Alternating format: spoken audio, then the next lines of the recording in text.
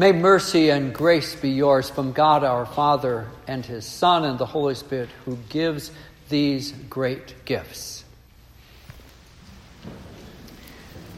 This might be a question for some of the students as the high school, middle school, maybe a college student or two. But for all of us, it's this. Do you like fielding questions?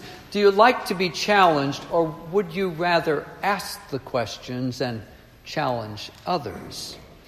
What do you do and how do you feel when you don't know the answer or you're afraid of giving the wrong answer? Maybe it's a test and you're trying to figure out what the teacher really wants to know.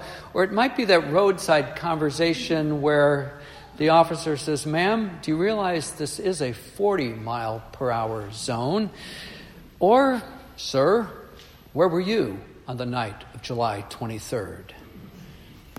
You don't have to do any of that this morning. Not right now. Someone else is asking the question. Someone else is trying and struggling to give the answers to meet the challenges. May the Holy Spirit give to all of us attentive ears and expectant hearts to ponder the Word of God from Luke chapter 14 and discover both law and gospel in the words of Jesus about lawful and higher and humbled and exalted.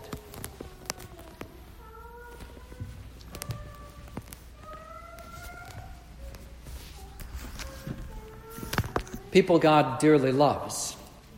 Jesus and his disciples are getting closer and closer to Jerusalem. And it's a Friday evening on their trek. The Jewish Sabbath begins at sundown. On this Sabbath, our Lord has been invited to the home of a ruler of the Pharisees. We're not sure exactly what it means to be a ruler of the Pharisees. Perhaps he was a member also of the Sanhedrin, the Jewish Supreme Court. Greetings are exchanged as the house fills up. Shabbat Shalom.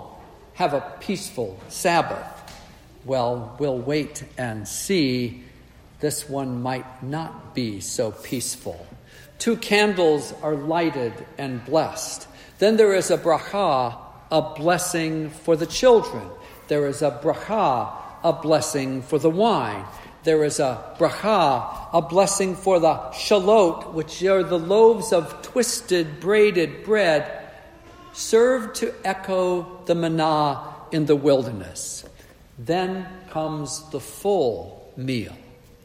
None of this was unusual, not for the host of the Shabbat gathering in Luke 14, not for his family, not for the other Pharisees, not for Jesus, and not for the disciples. But then there's a surprise. One of the guests at this meal is not well. My brother-in-law, Marty, Connie's older brother, is a physician. And he taught me years ago that dropsy is the ancient name for congestive heart failure. Why? Because you really can't tell that anything is wrong with such a person.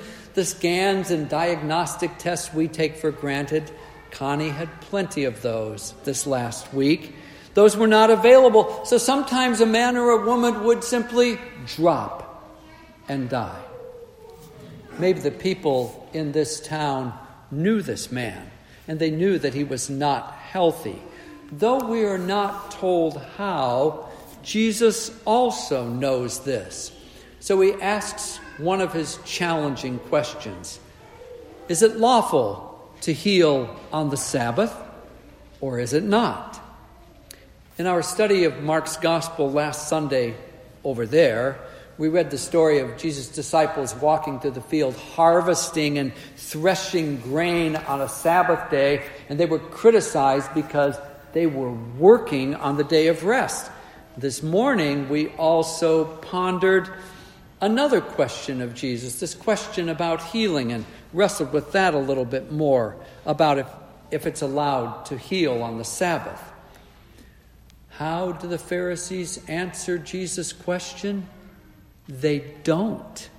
They're silent because they can't win this one no matter which way they respond. Then Jesus acts with compassion and power. Perhaps he moved toward the man. He took him, is all that Luke writes. And whether by his touch or with his words, Jesus makes the man's heart strong. Go home, he says. And I think Jesus adds, and give thanks to God. After this, Jesus asks his host and his fellow guests another question. Which one of you, if he had a son or an ox, rather a curious combination, and the boy or the animal fell into a well on the Sabbath morning, let's you and I say it's 9 a.m., what would you do? Would you wait until sundown? The Sabbath begins at sundown on Friday, ends at sundown on Saturday. Would you wait until Saturday at sundown, yelling down the well, hang on, I haven't forgotten about you. I'll be back to rescue you in 9 hours. Of course you wouldn't do that. You'd act immediately. You would grab a rope and a few of your buddies and you'd get busy. You'd climb down into the well, hold on to your son, calm him down, and tell your friends up top to pull both of you out. And if the ox fell in, well, I'm not sure how you would exactly rescue that critter, except that I would still do it quickly, but very, very carefully. Once more, the people in the house have no response. They were challenged, and they were afraid of giving the wrong answer or too stubborn to give the right answer. Then Jesus tells a short parable. And do remember, a parable is a story about how God is at work bringing his kingdom to those who are apart from him.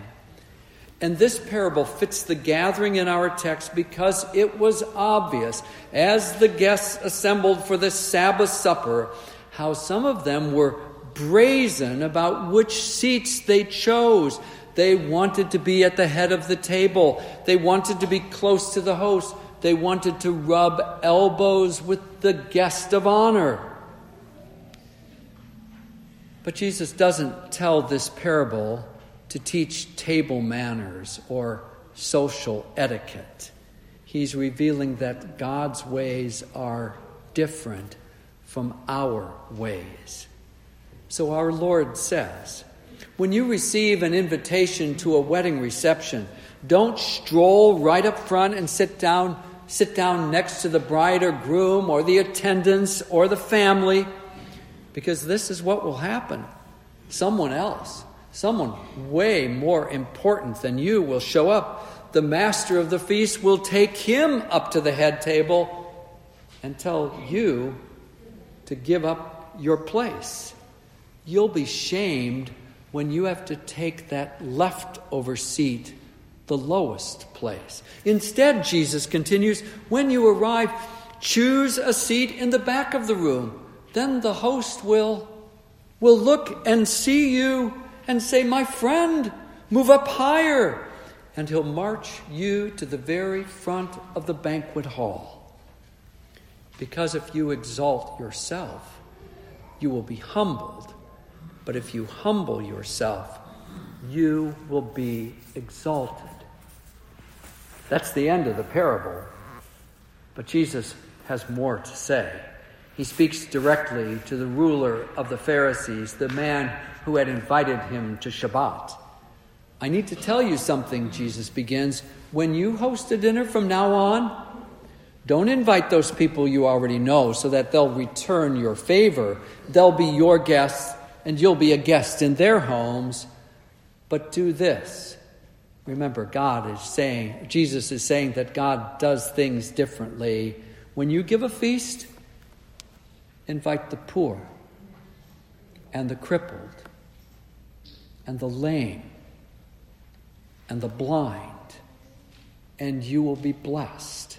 No, they can't and won't repay you, but you will be repaid on the last day, on the resurrection of the just.